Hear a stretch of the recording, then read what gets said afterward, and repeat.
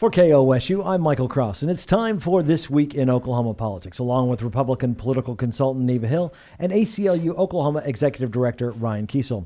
The Chancellor for Higher Education announces his retirement after 12 years on the job.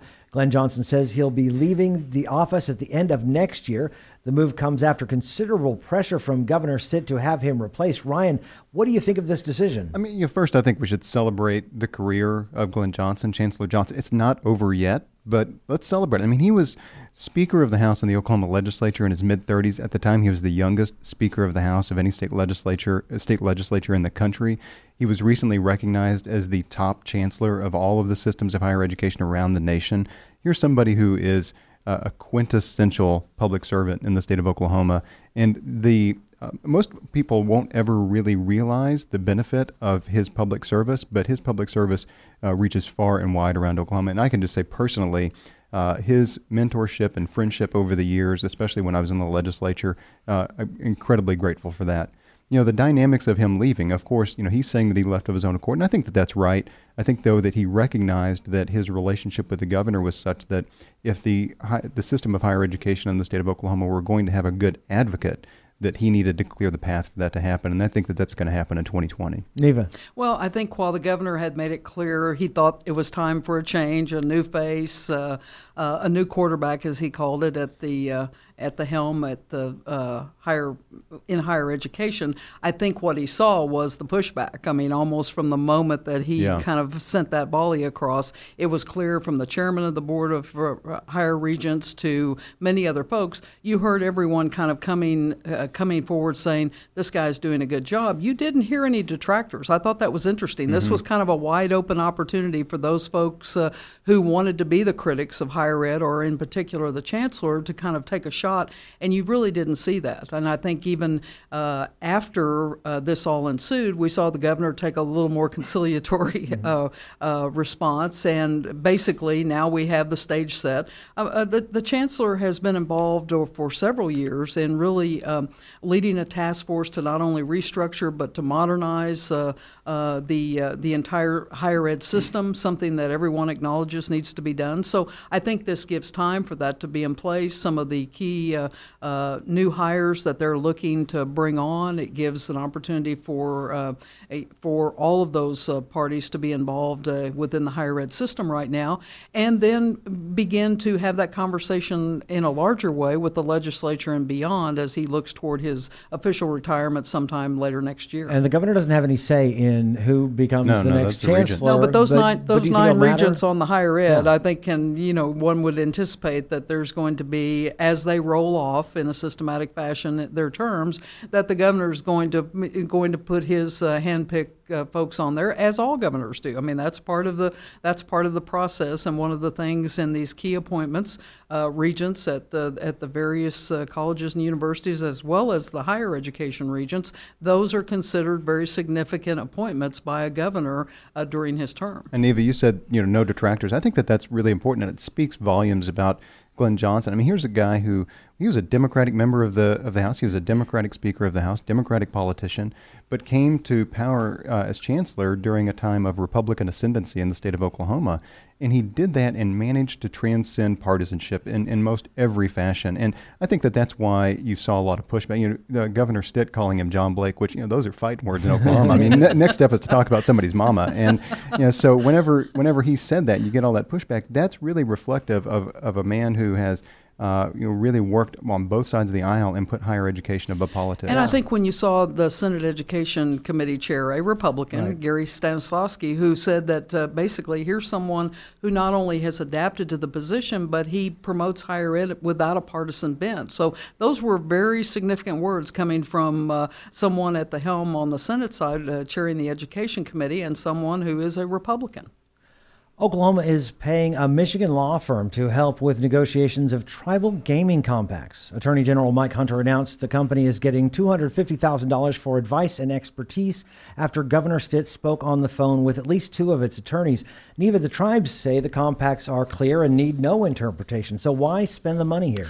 Good question. I think the governor is still intent on having having the process move forward, having this negotiation take place. And right now it's been stymied stymied by neither side really being able to come to the table in good faith. So by infusing more attorneys into the process, and these folks who have a reputation and have a background for being able to deal with complex, compact, and gaming negotiations and issues, maybe that will kind of set the stage where it can be a win-win, and that's really where it has to get to. I mean, largely, you have to have a situation where the governor feels like his takeaway is he gets something he's looking for, the tribes get what they're looking for, but it has to be in an environment where there's enough mutual respect and rapport developed that they can actually have negotiations that go somewhere, and the clock is ticking in terms of the timeline with every with many folks, and certainly the tribal leadership believing that January 1, 2020, these compacts automatically renew. Ryan. Well, and that's it. That is the legal question in a nutshell. Do these compacts automatically renew? And if you look at the statutory language that enables the compacts, if you look at the compacts themselves,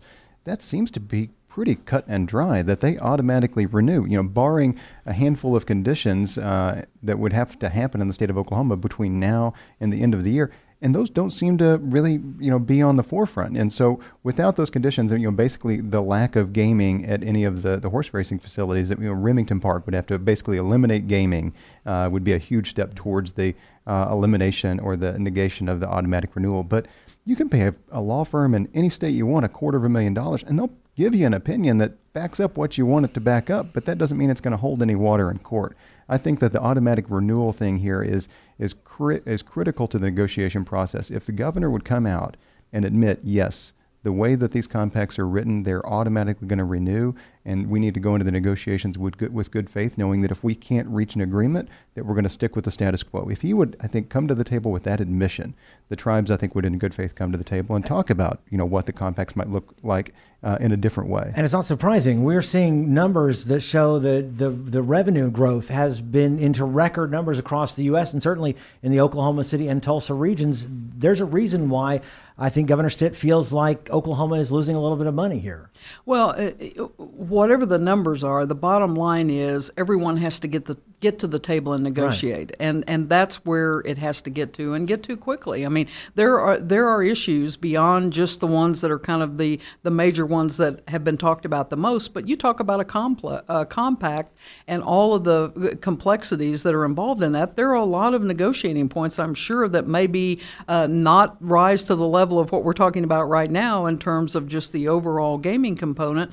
But there are issues there that have to be addressed, and some of those, if they're not addressed now, certainly may crop up when the legislature comes back into session. So I think it behooves everyone to move forward quickly. This is something that's kind of been simmering along all through the year, and we're into the fall season, and the clock, as I say, is going to run out, if they want to use the football analogy, very quickly, and that does not bode well for the people of the state of Oklahoma. I think all parties have to recognize, let's do what needs to be done to get this resolved, because it's good for all Oklahomans. Yeah, Ryan, you were talking about when this compact was created 15 years ago, this was kind of a risk for the tribes to even try this. It's a huge risk for the tribes. And, so you look at the way that the breakdown in revenue goes to the tribe, and, the governor's office can say, well, they're getting more than other tribes get in other states. The risk that Oklahoma tribes took on to say, we're going to invest in this new type of gaming. We're going to try to build these casinos and these entertainment venues. And then what they did with that money over the next decade plus has been not only to just invest in casinos, but more often than not, investing in healthcare and infrastructure and education. I mean, the investment that tribes make in the state of Oklahoma is tremendous. And the return that every Oklahoman, regardless of whether you're a member of a tribe or not, has received, the benefits that we've received by tribal growth and their investments in our communities. I mean, it's difficult to put a price tag on that. And I've seen some numbers that talk about, but it's really just difficult to put a price tag on the benefit that we as all Oklahomans experience. The Department of Corrections locks down state prisons after gang-related violence, resulting in one death as well as dozens of injured inmates and correctional officers. Ryan, do you think this is just because of overcrowding, or is there something else? I mean, I think it's overcrowding. We've got way too many people in prison. Our prisons are understaffed, and even whenever they are staffed, we're talking about limited programming, limited opportunities for education, for addiction services, for gang intervention. I mean, these are we're really just warehousing people. It's called the Department of Corrections, and in spite of the meritorious work of a lot of men and women over at the Department of Corrections, correctional officers in particular that are on the front lines and providing those services, they are just overworked and understaffed and underfunded. And it's not only dangerous for the inmates, but it's dangerous for the correctional workers. They're these restorative justice experts, and they're quick to remind us that the main drivers of crime and violence are isolation, humiliation, shame, desperation, and fear.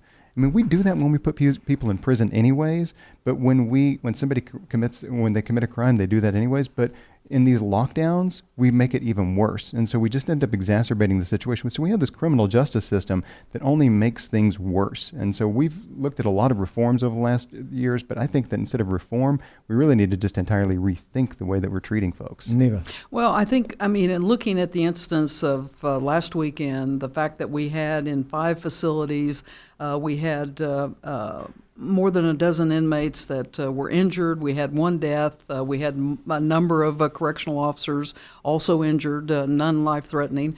But the significance of this, it was stated that it was gang-related brawls, and the fact that they happened in a fairly rapid succession all across the state in 5 different prisons is cause for concern. It does raise the issue of what's going on from the standpoint of dealing with this in our prison system beyond the issues that we talk about on the criminal justice side and all of that.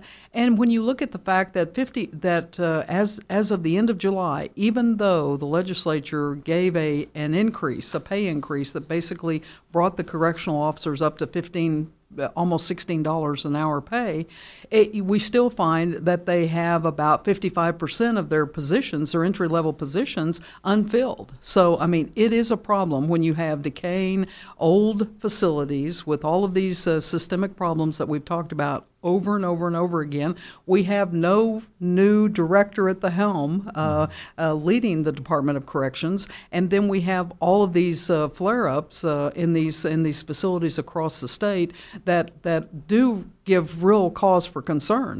Not only on the part of the correctional officers and those dealing inside those facilities, but the larger picture of what we do from a state perspective in addressing these issues where we are talking about one of the states with the perennially largest percentage of incarcerated men and women in the country. Yeah, it's regardless of what you pay these people. When you see the headlines of lockdowns and stuff, it doesn't matter how much they're going to pay, you're not going to want to go get that job. Absolutely not. And not only are we seeing the entry level correctional workers, correctional officers, not filling those positions. But one of the things we're seeing this week is, news of senior administration shakeup within DOC itself. So we don't have a director.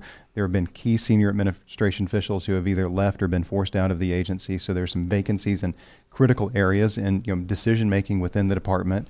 The real news here, and I think if Joe Albaugh, former Director Albaugh, were here with us, he would agree with me. Call in, pledge first, but call in and tell me otherwise. But the real news is that this hasn't happened more regularly. That we haven't seen this kind of violence more regularly. He actually did say that before he left. Was he surprised? Right. It was one of his chief concerns. It's kind of a miracle.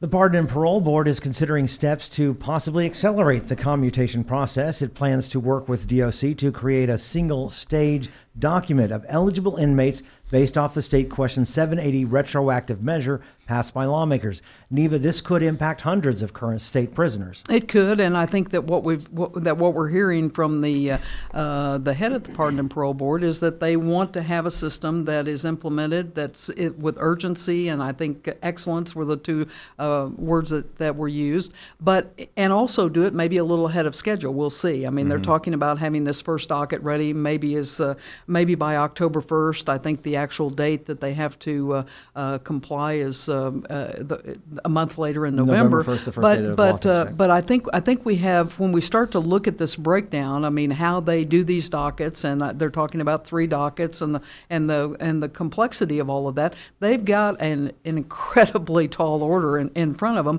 And when you think about the fact that as the Pardon and Parole Board, these folks are people that just come from, private citizens coming in, giving of their time to something that is a very, very difficult task and takes a lot of hours. And so I think, oftentimes these are the types of individuals across the spectrum in these state boards and commissions that are unheralded. And I think that we need to remember these are folks who have really stepped up and given a great deal of time and attention and understand the seriousness of the roles that they are involved in this particular instance with the Pardon and Parole Board. I've heard us talk about members of Pardon and Parole Board. Of course, they don't get paid for this. This is volunteer. They get paid like a per diem, I think.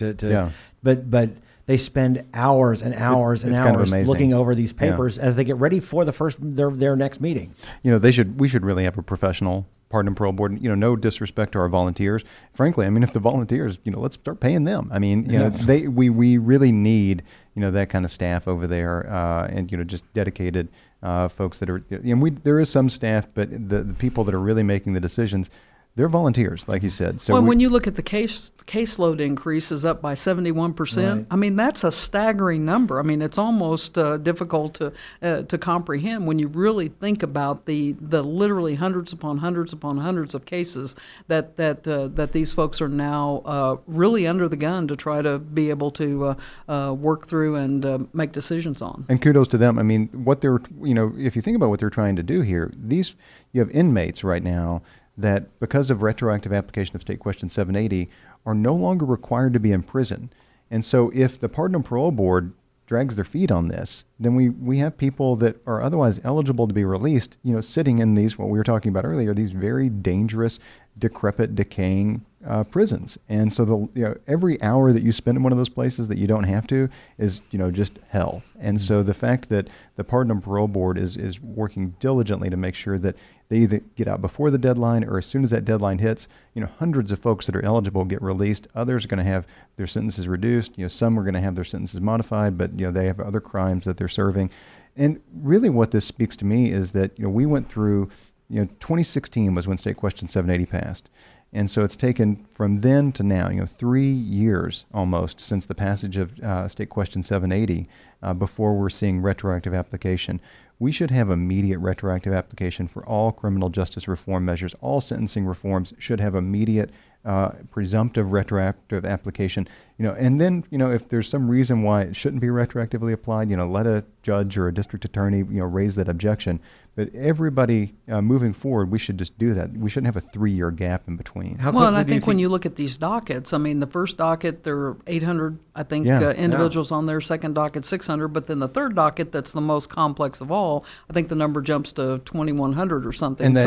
I think that as we see these folks, kind of work through this process, we have to remember, because sometimes I think from the public standpoint, they think, oh my, how many thousands upon thousands of people are just going to flood out of the system, and we have to keep it in context of what's happening here and why it's happening, just as you explained, Ryan. And you also have to worry about the Willie Horton effect. Is basically you don't want necessarily somebody to get out and then cause another crime. But let's remember, since Governor Stitt was elected, there have only, I think the population decrease in DOC is about 1,500 people. So, we're not talking that we've opened the doors and they're just flooding out. And I think that is an important distinction and point to be made for the public who always have pause. That's why we had the mindset in the legislature for decades of, lock them up and throw away the key because we're not going to be doing anything on our watch to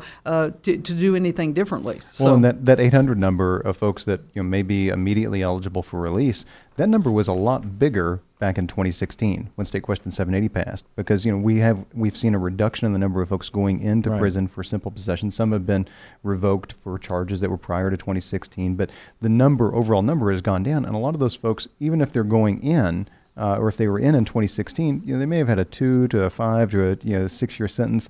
Some of that has been earned time, and so a lot of them, even though they would be charged and convicted of a misdemeanor today, their felony just simply their time that they served, they were out beforehand. So not only are we having hundreds of people that are getting out, there were thousands of people that were once eligible, but just by the virtue of time, they're already out. And speaking of those folks that are already out, we have thousands, maybe tens of thousands of Oklahomans that are going to be eligible to go and have their records reflect a misdemeanor charge and not a felony charge. So even though they're not in prison anymore, they're still going to benefit from this jobs, new jobs, that's school. There are so many things you cannot do if you've got a felony on record. Yeah. Finally, we received sad news over the weekend in the death of T. Boone Pickens at the age of 91. America's best-known oil tycoon was not shy of calling for diversity in the energy industry, including investments in wind, solar, and natural gas. Ryan, let's start with you. Your thoughts on T. Boone Pickens? You know, one of the things that I really like about T. Boone Pickens is that he lived a life of reinvention. I mean, this guy reinvented himself so many times. And there's this quote in the New York Times where they're reporting on his death, and he said, "I have always believed that it's important to show a new look periodically." And he said this in 1994. Predictability can lead to failure. And so here's a guy who would go from sitting with Al Gore, testifying before Congress about environmental protections and investing in wind and natural gas, to supporting to attacking John Kerry in the 2004 Democratic presidential campaign, to then later saying that he was working with Senator Kerry. He was kind of he just led this life of reinvention, and I think that's. For a lot of Oklahomans, that's an Oklahoma story. I mean, the boom and bust cycle, and becoming a new person, and the opportunity that exists with that, is just really something that I enjoy about him. Neva. Well, no question. I mean, here's someone, as you say, a self-made billionaire, a person whose philanthropy will be remembered not only at OSU and across the state of Oklahoma for decades to come. A real legacy. I mean, $652 million to Oklahoma State University, but when you think about it, his philanthropy extended far beyond that. The number that is referred to oftentimes is somewhere in the neighborhood of $2 billion. So, I mean, here's someone who is a real, I think will always be a legend in Oklahoma, someone that people will long remember, not only the name, but who he was and what he did.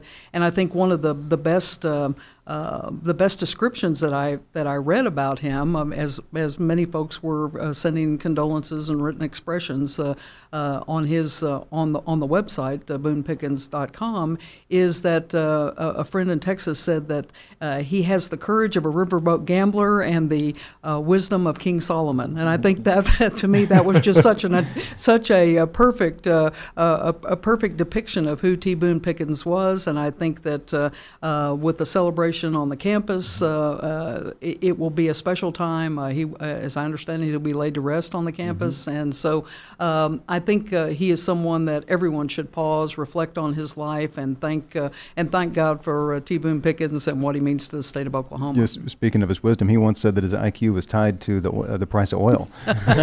Well, and his Booneisms, as have been called, are certainly something to go back and to read over and over and over again, because there's so many of them. I mean, the one you hear about when you're hunting elephants, don't get distracted chasing rabbits, or the one about if you're on the right side of the issue, just keep driving until you hear glass breaking and then don't quit. I mean, he was one of those folks that was charming and loved by virtually every person that crossed his path. Ryan and Eva's comments do not necessarily reflect the views of the ACLU, KOSU, its staff, or management.